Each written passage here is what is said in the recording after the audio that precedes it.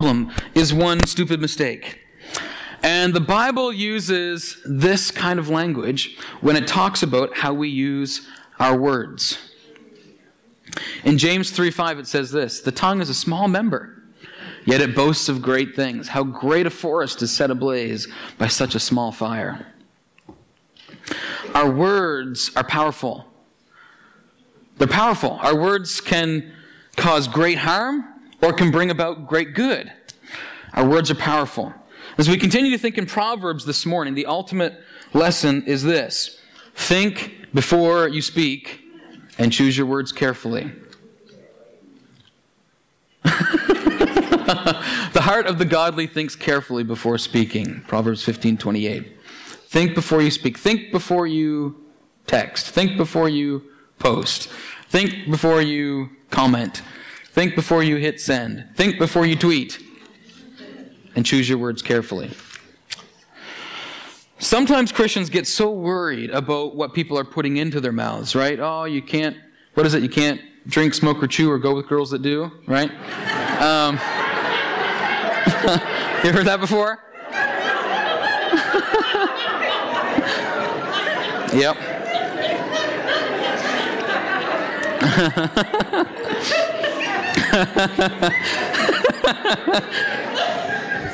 Yeah, that's a good Baptist idiom.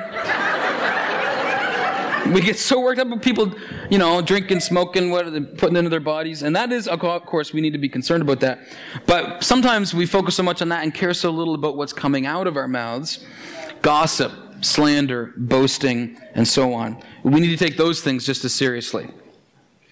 So the book of Proverbs highlights in many ways how we can use our words wisely and how we can use our words unwisely. And that's where we're headed today as we continue our series, Proverbs Living Well in God's World. And here we are on week 5, Words of the Wise. So let's start this morning by looking at how Proverbs says we can use words unwisely. And as usual with this series, we're going to be flying through a whole bunch of different scripture verses. So just do your best to follow along on the screen. So using our words unwisely. So here I just sort of went through and I read all of these scriptures. There's so many in the Proverbs about how we use our words. And I just categorized them the best I could. So here we go. So first of all, lying. The mouth of the godly person gives wise advice, but the tongue that deceives will be cut off. Gentle words are a tree of life, but a deceitful tongue crushes the spirit. The crooked heart will not prosper. The lying tongue tumbles into trouble. A false witness will not go unpunished, nor will a liar escape. And I like this one. The wicked are trapped by their own words, but the godly escape such trouble. And I put that one in the lying category, because what happens when you start telling lies? You end up getting trapped in this web of lies, right? It's like Sir Walter Scott said, "Oh, what a tangled web we weave when first we practice to deceive." Once you start one lie, then you got to remember it, and remember who you told it to, so that you can keep the lie going, right? I'm not a good liar because I have such a bad memory. So it's like, did I tell you? What did I tell you? What did I tell you? I can't remember. So I got to just tell the truth. Yeah. How about this? Perverse talk. Using our words unwisely. Perverse talk. The lips of the godly speak helpful words, but the mouth of the wicked speaks perverse words. I have a couple of friends who work for MB Power, and they told me that on the job site, it is just disgusting the way that people talk. You think these boys maybe grow up a little bit as they become men, but no. It's unbelievably perverted the way some people are in their speech. Christians can't be any part of that kind of talk. Okay? We can't be degrading to women and making perverted jokes and all that kind of stuff. That's not cool. Slander. Slandering others makes you a fool. That's pretty straightforward, isn't it? If you're going around trash-talking people, you're the one who ends up looking bad. Verbal digs. This is the best I could come up with how to categorize this. Verbal digs. With their words, the godless destroy their friends. This is when you're speaking to someone that you love or say that you love, or a friend or a family member, but the words that you're using are cutting and hurtful. Some people make cutting remarks, it says, but the words of the wise bring healing. When people intentionally or unintentionally hurt you with their words in a way that seems friendly. I've heard many people tell me stories of verbal abuse that they've experienced in their life. And a lot of the time it's from people who say they love you, whether it's a parent or a spouse or a friend, and yet they say things, and they might not be yelling, but it's just little digs, little cuts here and there. That's also not acceptable. Boasting. A fool's proud talk becomes a rod that beats him, but the words of the wise keep them safe. Gossip. It's foolish to belittle one's neighbor. A sensible person keeps quiet. A gossip goes around telling secrets. Some translations say a talebearer. I like that way of putting it, a talebearer. Someone going around bearing tales. You wouldn't believe what I just heard. All right. Gossip. A gossip goes around telling secrets, but those who are trustworthy can keep a confidence. Chapter 16, scoundrels create trouble. Their words are a destructive blaze. A troublemaker plants seeds of strife. Gossip separates the best of friends. I like this one too. Rumors are dainty morsels that sink deep into one's heart. Juicy gossip. There's a story of a woman in a village who maliciously gossiped about another lady and her family in the village. One day she found out that she was wrong about this lady and her family and had a change of heart. So she went to the village's wise man and asked how she could take back all the wrong she had done. The wise man told her to go home and kill her chickens and pluck their feathers and put them into a bag. Okay? So she goes to the wise man. She says, "Wise man, I've been gossiping about this lady, and I realized I was wrong. I want to take back the words." The wise man says, "Okay, go home, kill your chickens, pluck the feathers, and put them in a bag." All right? The lady did as she was told. When she came back to the man, he told her, "Now go back and pick up all the feathers that you have scattered." Oh, sorry, I missed a part there. Sorry. Okay. The wise man told her to go home and kill her chickens, pluck the feathers, and put them in a bag. After this, she was to go back and see the wise man again, but on her way to go back to see the wise man, she was to scatter all the feathers she had plucked from the chicken. Okay? Scatter all the feathers on her way back to see the wise man. Then, the lady did as she was told. When she got back to the man, he told her, "Now go back and pick up all the feathers you have scattered." The woman was astonished at such a command and said, "Well, by now the wind has carried the feathers through the village and beyond." The wise man told her, "And so it is with your careless words. They are like the feathers scattered in the wind. You cannot retrieve them." And with that, the woman, with a broken heart because of the words she had spoken, went her way, determined from that day forward to watch her words. There's a book, a Christian book, some of you may have read it. I think we have it in our library. It's called Keep It Shut by Karen Amen. And she says this in that book. She says, "Don't say something permanently painful because you're temporarily ticked off." Some of us need to speak less. That's actually one of the most prominent lessons about this from the book of Proverbs. Maybe we need to overall do a little less talking and more listening. As people say, that's why God gave you 2 ears and 1 mouth, right?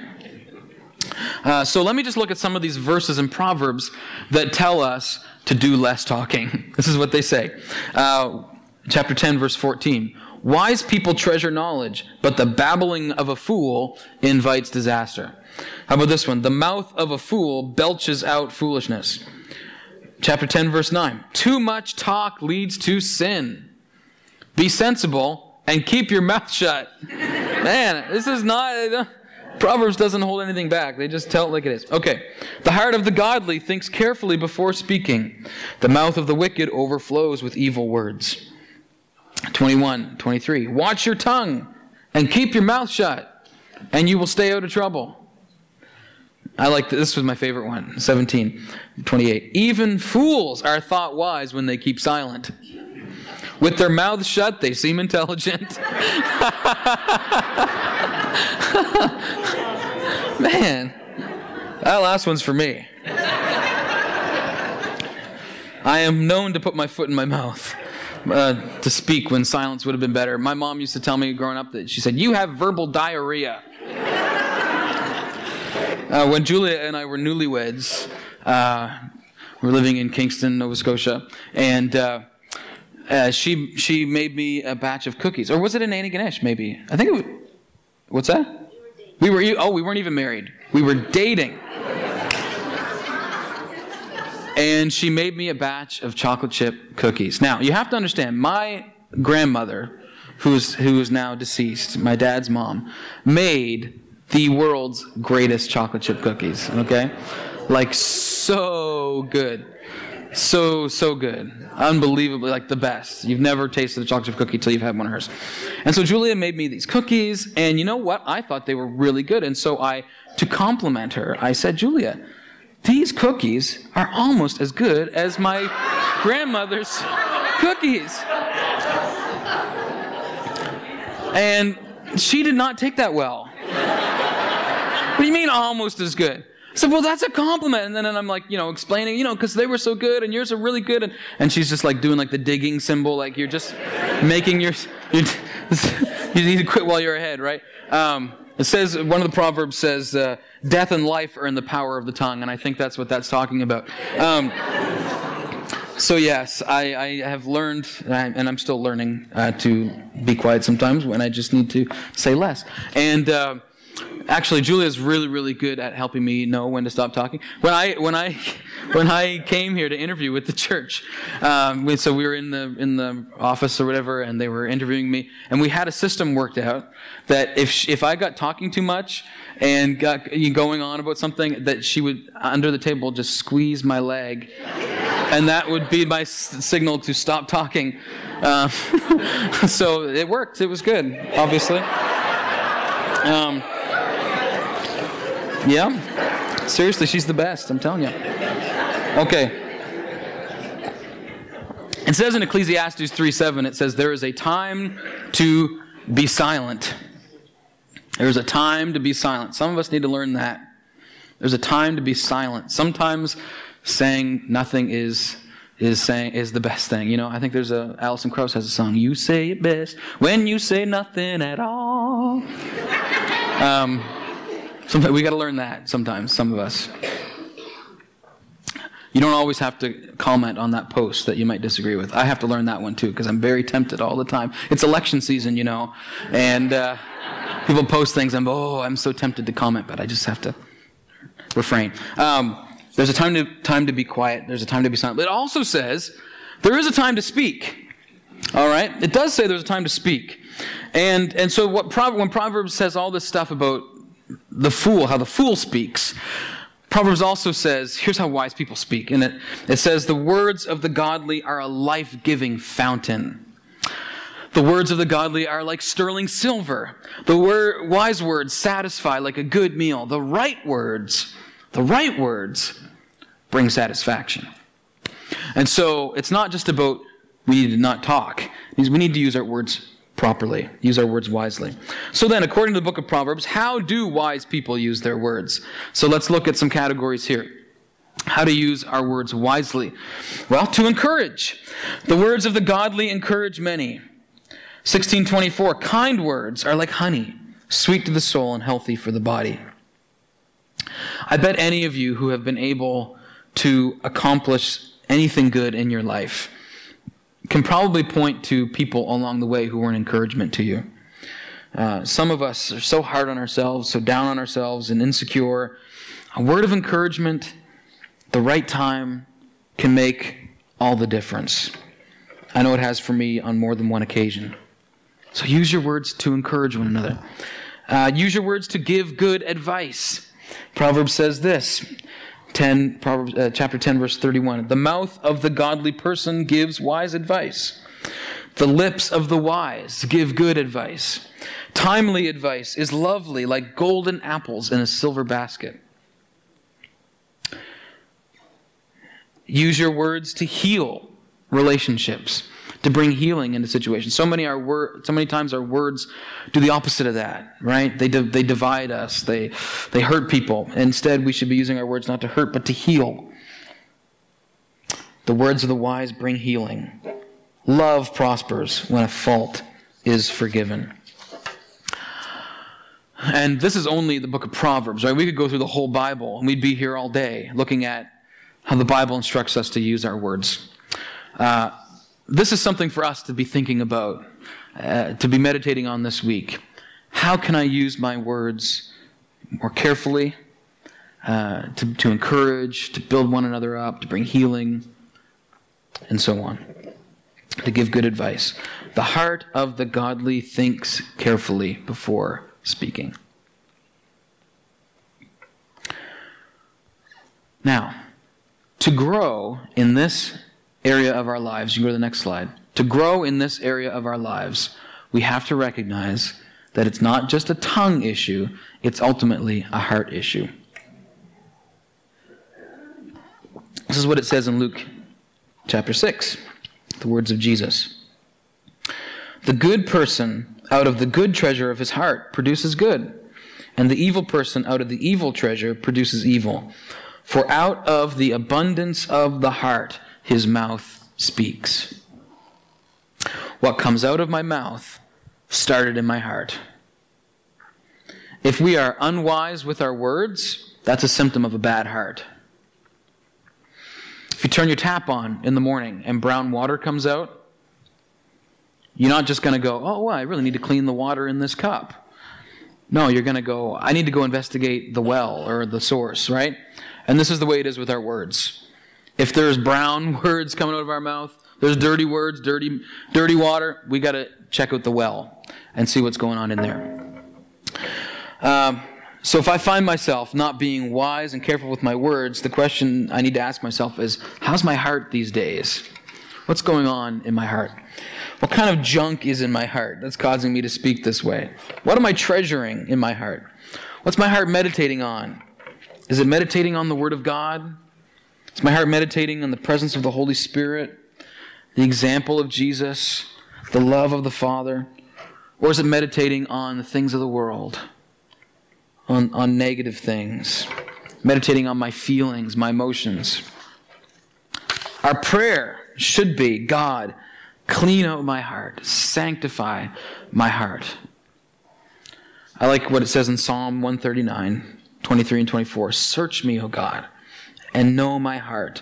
Test me and know my anxious thoughts. Point out anything in me that offends you, and lead me along the path of everlasting life. This is our prayer. Lord, sanctify our hearts, Lord. Point out stuff in us that's not right, that we can get right with you. We're gonna finish on time today. This is amazing.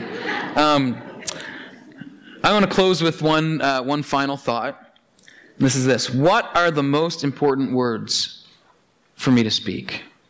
What are the most important words that I can speak? And I think it's this. Romans 10:9-10 says this: if you declare with your mouth, Jesus is Lord, and believe in your heart that God raised him from the dead, you will be saved. For it is with your heart that you believe and are justified, and it is with your mouth that you profess your faith and are saved. This whole matter of what's in our hearts and what comes out of our mouth is so important that our very salvation depends on it. The three most important words any human being can speak are Jesus is Lord, coming from a heart that trusts in Jesus, believing in the power of his death to save us from sin and the fact of his bodily resurrection from the dead to prove that everything he did and said was true.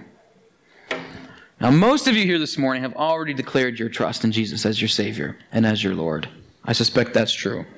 Some of you may still be on the journey toward coming to that point in your life when you're able to recognize Christ as your Savior and Christ as your Lord, as the King of your life.